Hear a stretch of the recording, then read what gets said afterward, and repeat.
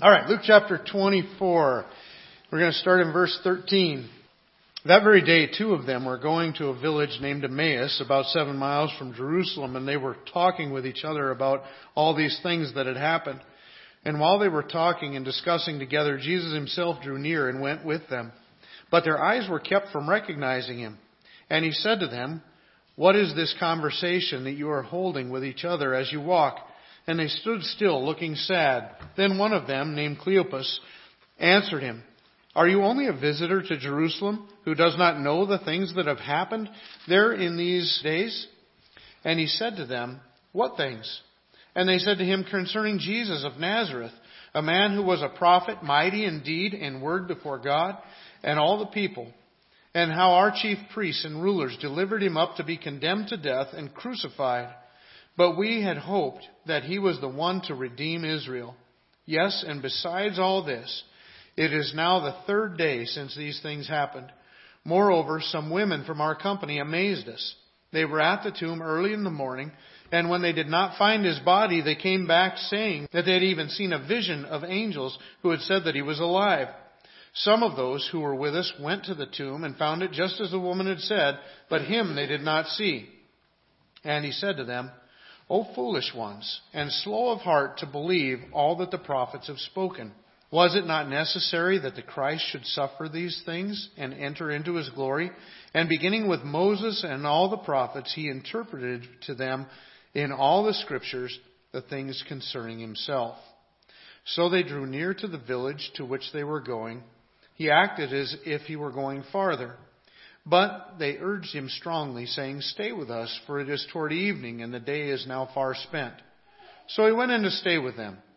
When he was at the table with them, he took the bread and blessed and broke it and gave it to them. And their eyes were opened, and they recognized him, and he vanished from their sight. They said to each other, "Did not our hearts burn within us while he talked with us on the road, and while he opened to us the scriptures?" And they rose that same hour and returned to Jerusalem, and they found the 11 and those who were with them gathered together, saying, "The Lord has risen indeed and has appeared to Simon." And they told what had happened on the road and how he was known to them in the breaking of the bread. As they were talking about these things, Jesus himself stood among them and said to them, "Peace be to you." But they were startled and frightened and thought they saw a spirit. And he said to them, "Why are you troubled, and why do doubts arise in your hearts? See my hands and my feet, it is I myself. Touch me and see, for a spirit does not have flesh and bones, as you see that I have." And when he had said this, he showed them his hands and his feet. And while they still disbelieved for joy and were marveling, he said to them, "Have you anything here to eat?" And they gave him a piece of broiled fish, and he took it and ate it before them. Then he said to them, "These are my words that I spoke to you while I was still with you, that everything written about me in the law of Moses and the prophets and the Psalms must be fulfilled." Then he opened their minds to understand the scriptures and said to them, "Thus it is written, that the Christ should suffer and on the third day rise from the dead, and that repentance for the forgiveness of sins should be proclaimed in his name to all nations, beginning from Jerusalem. You are witnesses of these things." Well, as we enter kind of into this Christmas season, it's a different passage to start with because it's actually dealing with the end of Christ's ministry, not his birth as he came into the world. But you know what? Sometimes you got to kind of begin with the end in mind. This is actually kind of just a launching point for us here this morning. In that first Christmas, when all those people, the shepherds had their experience and the wise men had their experience, and obviously Mary and Joseph and their experiences that they had surrounding the birth of Jesus Christ, and the priest and Anna at the temple, and all the things that happened that first Christmas season. You know, the only thing that they had to prepare themselves for it with was the Old Testament. That was all the Bible that was given to us up to that point. And so all they had to prepare them for the coming of the Messiah was that Old Testament. So I just thought, you know, how fitting it would be for us to take some time over the next couple of weeks and just focus on the Old Testament and look for Christ in the Old Testament. That which Israel had to prepare them for the coming of the Messiah the first time is that which we want to use to kind of prepare us for celebration of his coming as the Messiah. In John chapter 1 and verse 45, when Philip first came to Christ, and then he went and found his brother Nathanael and said to him, "We have found him whom Moses in the law and also the prophets wrote, Jesus of Nazareth, the son of Joseph." When Philip came to Christ, He recognized this is the one that Moses in the law talked about. So he could see things within the law of Moses that pointed him to Jesus Christ. Also, we find in John chapter 5, Jesus says, "Do not think that I will accuse you to the Father. There is one who accuses you, Moses." Now, this is a big deal for them. Remember, there's times where the Jewish people would say to Jesus, "We know that God spoke to Moses. You were not convinced about." Jesus would tell them, "You know who's going to judge you in the last day? Who's going to testify against you? It's going to be Moses, on whom you have set your hope. For if you believed Moses, you would believe me, for he wrote of me. But if you do not believe his writings, how will you believe my words?" And it's the same thing that Jesus tells the disciples in this passage as well. It says that Jesus began to show them himself in all of the scriptures. It says in verse 27, it says, "Beginning with Moses and all the prophets, he interpreted to them in all the scriptures the things concerning himself." That's what kind of the categories that we want to start breaking that down into. But we're going to go a little bit farther than that, because a little bit later in the passage, he adds the Psalms. It says that in everything written about me in the law of Moses and the prophets and the Psalms. And so we got the Psalms that we can look into as well. And then we're going to actually add a category. And the reason is the Jewish people often identified their scriptures in pretty broad categories. Often it was just referred to as the law and the prophets. As we see, Jesus goes a little bit farther, breaks it down a little bit more, the law, the prophets, and the Psalms. And then we're going to break it down just a little bit farther than that, and we're going to add history, because there's some history books in there. Between the law and the Psalms and the wisdom literature, there's some books of history. And Jesus included them because it says in all the scripture, but we're just going to kind of make it a different category. And then, just for logical reasons, I want to kind of deal with them in chronological order. We're just focusing on the first one today. And we want to see Jesus Christ in the law that was given to us by Moses. So it would be contained in the first 5 books. Remember, Moses wrote 5 books. They call it the Pentateuch, because penta meaning 5. The first 5 books that we have in the Bible were written by Moses. So starting with Genesis, as we look at that, obviously the first thing that we see in creation, and though I would say that you don't blatantly see Christ in creation, he obviously was there.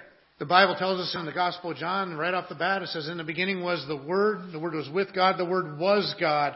If you look at the book of Genesis, it starts very similar. In the beginning, God created. And so obviously Jesus had to be involved in that creation. As we look at Colossians chapter 1, verses 16 and 17, referring to Christ, it says, "For by him all things were created in heaven and on earth, visible and invisible, whether thrones or dominions or rulers or authorities. All things were created through him and for him. He is before all things, and in him all things hold together." And so we see at the very creation that Christ is involved in the creation. Now, in fairness, I think that it would have been very difficult for the Jewish people reading about the creation account to see Christ in there, to see that it's him doing the creating. But that becomes, it's like the old saying. The New Testament is in the Old concealed, and the Old Testament is in the New Testament revealed. In other words, there's a lot of truth hidden in the Old Testament, which would have been kind of difficult for them to see, but starts drawing this picture. So that when Christ comes, it's kind of like, it's like a friend of mine. I remember I had a friend one time, we used to play Pictionary together. Lisa and I would go over to this other couple's house, to Tim and Kelly McGrill's house, and we'd play Pictionary when that game was new. So it was a long time ago. And this guy was an artist. That guy would start to draw, and it just looks like lines here, lines there, lines kind of all over the place. And you're going, that's a group of lines. And he wasn't fast, which, in Pictionary, you're kind of trying to hurry to beat the other side. So sometimes you're going, what in the world? Come on, hurry up, hurry up. And then all of a sudden he'd make this last stroke of his pencil, and it was like, boom, there was the picture, clear as could be and really nicely drawn. I'm like, wow. We didn't always get to the end of the picture because the girls beat us most of the time. But that guy could really draw. But you know what? That's kind of what God does. Throughout the Old Testament, he's making a line here, a line there. He's starting to draw a picture. And this picture becomes so ingrained into Israel's life. It's part of the sacrificial and the priest system. It's part of their society. All of their holidays point to it. Everything in Israel points toward this coming of Christ.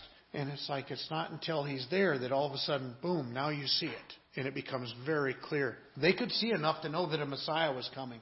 They knew some things about him, that he was going to be king because he was going to occupy the throne of his father David. But the clarity of it would not really come out until they actually saw Jesus Christ. Well, that's as we start to look through this thing, we're going to see things through the Old Testament that start to draw that picture that really becomes clear for us. It's a lot easier for us looking back than it was for them looking forward. At the end of the creation, there's built in another picture of Jesus Christ, and that is the Sabbath rest. Because God creates the world in 6 days, and then on the seventh day, He rested.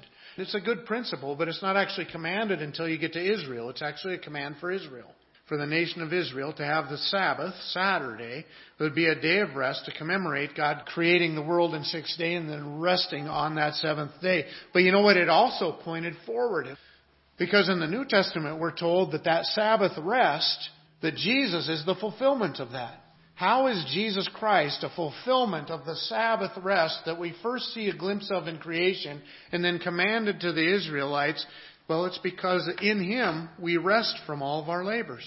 We cannot earn our own salvation. We cannot do enough good things. We cannot go through enough religious rituals. There are not enough good works to do in the world for us to achieve our salvation because we can never overcome our sin. And that's exactly why Christ came. Christ came so that He would go to that cross and pay the penalty of sin, which is death, to pay that on our behalf. We rest from our labors. You know what the Bible tells us in the book of Romans chapter 4?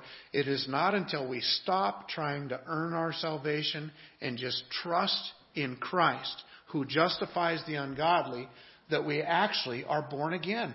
That we actually come into a vibrant relationship with Jesus Christ. We have to stop working. That's the point of the Sabbath. We have that rest in Christ. You know, I remember thinking that if I'm going to get to heaven, it's going to be because I have to be a good enough person. And then I remember one day where the Lord opened my heart to the truth of the Word of God. And I realized I can't earn it. He did it for me. I've got to rest in Him. I got to stop working and just embrace Him. He is that rest. And that's when I came to Christ. You've got to stop working for it. In the book of Colossians chapter 2, the Apostle Paul would say this: "Therefore let no one pass judgment on you in question of food and drink, or with regard to a festival or a new moon or a Sabbath." In other words, he's telling these people, whatever holidays you decide to keep, don't let anybody judge you for it. You know, if you want to keep the Sabbath, fine, keep it. If you don't want to keep the Sabbath, don't keep it. All the Jewish festivals and the Sabbath all pointed to Christ. So he's like, go ahead and celebrate them. But celebrate the fact that you have the reality in Christ. And that's what he says. These are a shadow of the things to come, but the substance belongs to Christ. They're the shadow. Remember that picture God's drawing? They're the shadow. They're the beginnings of that picture. But now we have the clarity of it, which is in Jesus Christ. In chapter 3 and 4 of the book of Hebrews, he's looking back at the Israelites of old as they were wandering in the wilderness with God. And he said, you know what? They tempted God. They rejected God. They turned from God steadily. And finally God said, enough. In my anger, you will not enter my rest. And then he goes on to say, Joshua talked about a rest. David talked about a rest. So obviously there's still a rest that's coming. And then he goes on to point how Christ is that rest. And so some of these things, as we look even back at the creation, Jesus Christ was involved in creation. There wasn't anything made that wasn't made through Him. Even the rest that God took at the end of the week would start to draw that picture of Jesus Christ and the rest that we have in Him. It's going to start to get a little bit more clear as we go through these passages. As we jump up to chapter 3, we see the fall of mankind. As we look through this, we see the curse at the end. It says, the Lord God said to the serpent, because you've done this, cursed are you above all livestock and above all beasts of the field. On your belly you shall go, and dust you shall eat all the days of your life.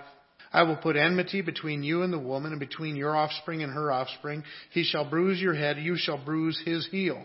To the woman he said, I will surely multiply your pain in childbearing. In pain you shall bring forth children. Your desire shall be contrary to your husband, but he shall rule over you. And to Adam he said, because you have listened to the voice of your wife and have eaten of the tree of which I commanded you, you shall not eat of it. Cursed is the ground because of you. In pain you shall eat of it all the days of your life. Thorns and thistles it shall bring forth for you. And you shall eat the plants of the field by the sweat of your face. You shall eat bread till you return to the ground. For out of it you were taken. For you are dust, and to dust you shall return. We find in here what is called the curse. God had told Adam and Eve, you can eat from every tree in the garden except for this one that's in the middle of the garden, the tree of the knowledge of good and evil. The day you eat of it, you will surely die. The serpent approached Eve, and he talks Eve into eating from the fruit, and she gave it to Adam, and he ate it. And that was what plunged mankind into sin. This is the curse that God pronounces at the end of this time. Now, the New Testament, looking back on that time, talks about Christ fulfilling the curse. In Galatians chapter 3, verse 13, Christ redeemed us from the curse of the law by becoming a curse for us. For it is written, cursed is everyone who's hanged on a tree. As you look through this passage and you see the elements of the curse, you see Christ fulfilling those in His life and in His death. They see that it involved pain in verses 16 and 17. And the Bible spells out the fact that Christ bore our pain. Pain went for Eve in childbearing and for Adam in his labor. But then as we get to dealing with Adam some more, God says now there's going to be thorns and thistles. And what would Christ do? He would wear a crown of thorns as He would go to the cross. He tells Adam, by the sweat of your brow you will now work. And we see Christ in the Garden of Gethsemane sweating drops of blood as He bears the curse in our place. And then, of course, death. The last thing He tells them about the curse is you came from dust, to dust you will return. And Christ died on that cross for us.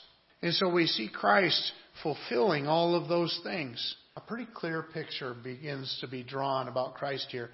As we look at Genesis 3:15, He says, I will put enmity between you and the woman, talking to the snake, to the serpent, the devil, between your offspring and her offspring. He shall bruise your head, and you shall bruise his heel. This is like the only place in the world you find being referred to as the seed of a woman. Women don't have seed. That's from the men. So there's something peculiar going on here. And when we get to the New Testament, we find the virgin birth. In fact, you don't even have to get all the way to the New Testament. In the Old Testament, a virgin will conceive and bring forth a child. And then the fulfillment of that is found in Christ. What we're finding is this virgin birth. And that's what it has to be. Because if Joseph is the father, then God's not. In order for Him to be the Son of God, in order for Him to be divine, He needs God to be His Father. And that's who He is. He's the Son of God. But you do see the whole gospel even in this picture, because what's the rest of the prophecy? It says He will crush your head. He'll bruise your head. A head wound, fatal. It says, but you will bruise His heel. And when you look at what happened with Christ, Christ did die. So in that sense it was fatal, but it wasn't permanent. He rose again from the dead to conquer death on our behalf. He's the seed of the woman that is talking about. He's the one born of a woman, born under the law, so He could redeem us out from under the law. So we see this picture starting to be drawn. It's faint, it's a shadow, but beginning to be drawn about Christ. But you know what? They're not even out of the garden yet, and we're going to see something even more clear. The beginning of a picture that we would see copied over and over and over and over down through the ages. Because you know, one of the things that I struggled with for a while was God told them, the day you eat of that fruit, you will surely die. And the day they ate of the fruit, they didn't die. And I remember thinking, wow, that's a problem for me. God told them you'll die. That day you'll die. Now, I understood that death started then. Adam would eventually die. And so I know death started then, and now there's going to be death, but they still didn't die that day. And then I also learned that in the Bible, it refers to death in about 3 different ways. There's a physical death. I think of Genesis 35, verse 18. It says, and it came to pass, as her soul was departing, because she died, the separation between our soul and our body, that's physical death. And then I also learned that the Bible also speaks of a spiritual death. In Ephesians chapter 2, it talks to the Christians and it says, you were dead in your trespasses and sins. So even though we're physically alive, if we don't have Christ in our life, we're spiritually dead. Just like physical death is a separation of your soul from your physical body, spiritual death is a separation of your soul from from God. And that's exactly what happened to Adam and Eve that day. They were kicked out of the garden. They were separated from God. Before this, they walked with God in the garden daily. Now they're separated from Him. They're kicked out. So they died spiritually that day. And for a while that was satisfying. But I thought, it still ate at me. They didn't die that day. God told them, you'll die that day. Until there's one thing that made it all right. And you know what it was? When God first comes to them in the garden, they hide. They made fig leaves to cover themselves up, and they go into the bushes and hide from God. And God comes calling to them in the garden. It's kind of like playing hide and seek with your grandkids. You can see their feet sticking out from under the cushion, but you walk all over the place saying, where are you? I think that has to be what's going on, because God knows where they are. But He calls out to them anyway. And finally they answer. And Adam says, we hid. We were ashamed because we were naked. God says, who told you were naked? You never felt like you had anything to hide before. Did you eat from the tree? And they said, yeah, we ate from the tree. Well, actually, it wasn't that simple. He says, well, she did it. You gave her to me. She gave it to me. Kind of her fault, kind of your fault. No, not mine. We still do that, don't we? At the end of this whole ordeal, He takes skins of an animal and He clothes them. You know what happened? God in His mercy allowed them to live, but something had to die. And this innocent animal that didn't do anything wrong died that day so that its clothing could become Adam and Eve's clothing and cover their shamefulness, cover their sin. And now the picture's starting to get more clear. And it's going to get more clear. We don't have early commands on whether or not they're supposed to continue sacrificing, but there must have been. By the time we get to some of Adam and Eve's children, Cain and Abel, Abel offers the sacrifice that's acceptable. What is Abel's sacrifice? It's an animal. It's a lamb from the flock. Something dies again, and that sacrifice is acceptable. And then when we get up to the law, it contains sacrifice. And down through the ages, Israel will sacrifice millions upon millions of animals for their sins. And when they bring the sacrifice into the priest, they'll put their hands on the head of the animal as a symbol of transferring my transgressions onto this animal. And the priest cuts its throat and drains its blood and sprinkles it on the altar. And this innocent animal dies to pay for my sin, which is worthy of death. And the mercy of God continues as the atonement is made for their sin through a substitution instead of themselves. You see, that's exactly what we see in the Garden of Eden. There was a substitution for them. They didn't have to die that day. The animal died instead. And you know what? You follow that all the way through, and then Jesus comes walking by the Jordan River, and John the Baptist says, behold, the Lamb of God, which takes away the sins of the world. In Hebrews chapter 8, it's looking at the sacrificial system. They had the tabernacle, and that's where the priests worked, and that's where they'd offer the sacrifices. And he says all that stuff was a copy, a shadow, a pattern. All these sacrifices down through the years in the office of the priesthood, offering up the sacrifices, all of it was meant to be a picture of Jesus Christ. So that when Jesus Christ would come, Israel would have had this picture so cemented into their understanding that it should have been clear. And that's exactly why Jesus would say, if you say you believe Moses, why don't you believe what he wrote? He wrote about me. The prophets wrote about me. It's all about me. And that's what, as we look back through the Old Testament, it is truly all about Him. The next thing that we come across is the flood. And in the flood, God judges the world, and He delivers just one man and his family. He delivers 8 people, Noah, his wife, 3 sons, and their wives. And He delivers them. And the ark that he gets delivered in is Noah has to build this ark, this huge boat that's going to have his family and 2 of every kind of animal. That ark is a type, that is a picture of the salvation that God provides for us in the New Testament. Repeatedly, it looks back to the time of Noah and the salvation that was provided for Noah during that time. It says that that's an illustration of the salvation that we have in Jesus Christ. In 2 Peter, he lists the judgment of Sodom and Gomorrah, and he lists the destruction of the world through the flood. He says this is an example. He says the salvation of Lot.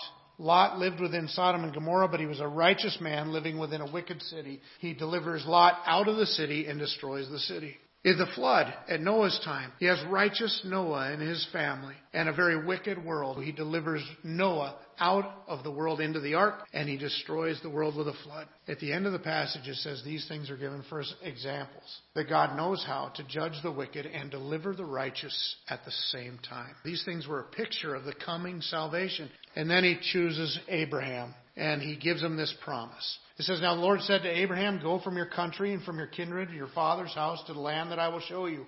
And I will make of you a great nation. And I will bless you and make your name great so that you will be a blessing. And I will bless those who bless you, and him who dishonors you I will curse. And in you all the families of the earth will be blessed. Notice it's universal in its scope. He's going to become a chosen nation, but it's going to be to bless the whole world. And it's through Christ that blessing would come to the whole world, one of Abraham's descendants. But notice with this, it's interesting, because God tells him, I'm going to turn you into a great nation. Abraham and Sarah haven't even been able to have kids at this point. It's going to be 25 years before God lets them have a child. And so by the time they have a child, Abraham's going to be pushing 100, Sarah's pushing 90. They're well past the age of childbearing. And then God surprises them. Hey, guess what? Now you're going to have that child. Now, it's an interesting thing. Let's look at chapter 15, verses 1 through 4. It says, after these things, the word of the Lord came to Abraham in a vision. Fear not, Abraham, I am your shield, and your reward shall be very great. But Abraham said, O Lord God, what will you give me? For I continue childless. Abraham saying, what can you give me? I'm childless. He'd counted on that promise that God gave him these years earlier in chapter 12. But how can you be a great nation if you can't even be a good dad? And Abram said, behold, you have given me no offspring, and a member of my household will be my heir. And behold, the word of the Lord came to him. This man shall not be your heir. Your very own son shall be your heir. Why did God make Abraham wait 25 years when he was already 75 years old? Why did God make him wait till he's 100 years old and Sarah 90? I think there's two reasons. One reason is, I think, because God wanted to show this is definitely the child of promise. You couldn't have done this. This is my miracle to you. He wanted it all to be based on the promise, not your own human effort. But secondly, it's all about that son. It's all about that son. It would all come through that one son. And that's what we see as the focus. 25 years of waiting, 25 years of pregnancy tests, 25 years of praying, 25 years of rehashing the promise in your mind. What did he say exactly? 25 years of focusing on this one expectant child.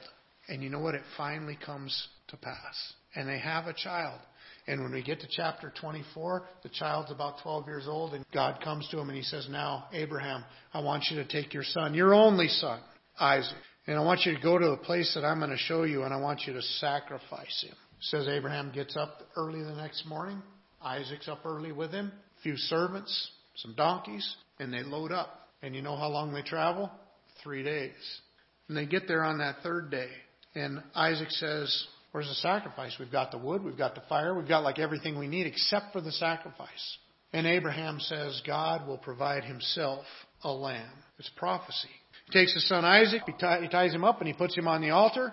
And he takes out a knife and he's just about to plunge it into his son Isaac. God stops him and says, now I know that you love me more than anything, even more than that son of promise. And then Abraham looks over and there's a ram, just as he had said, stuck in the thicket. And he takes that ram and he sacrifices it before God.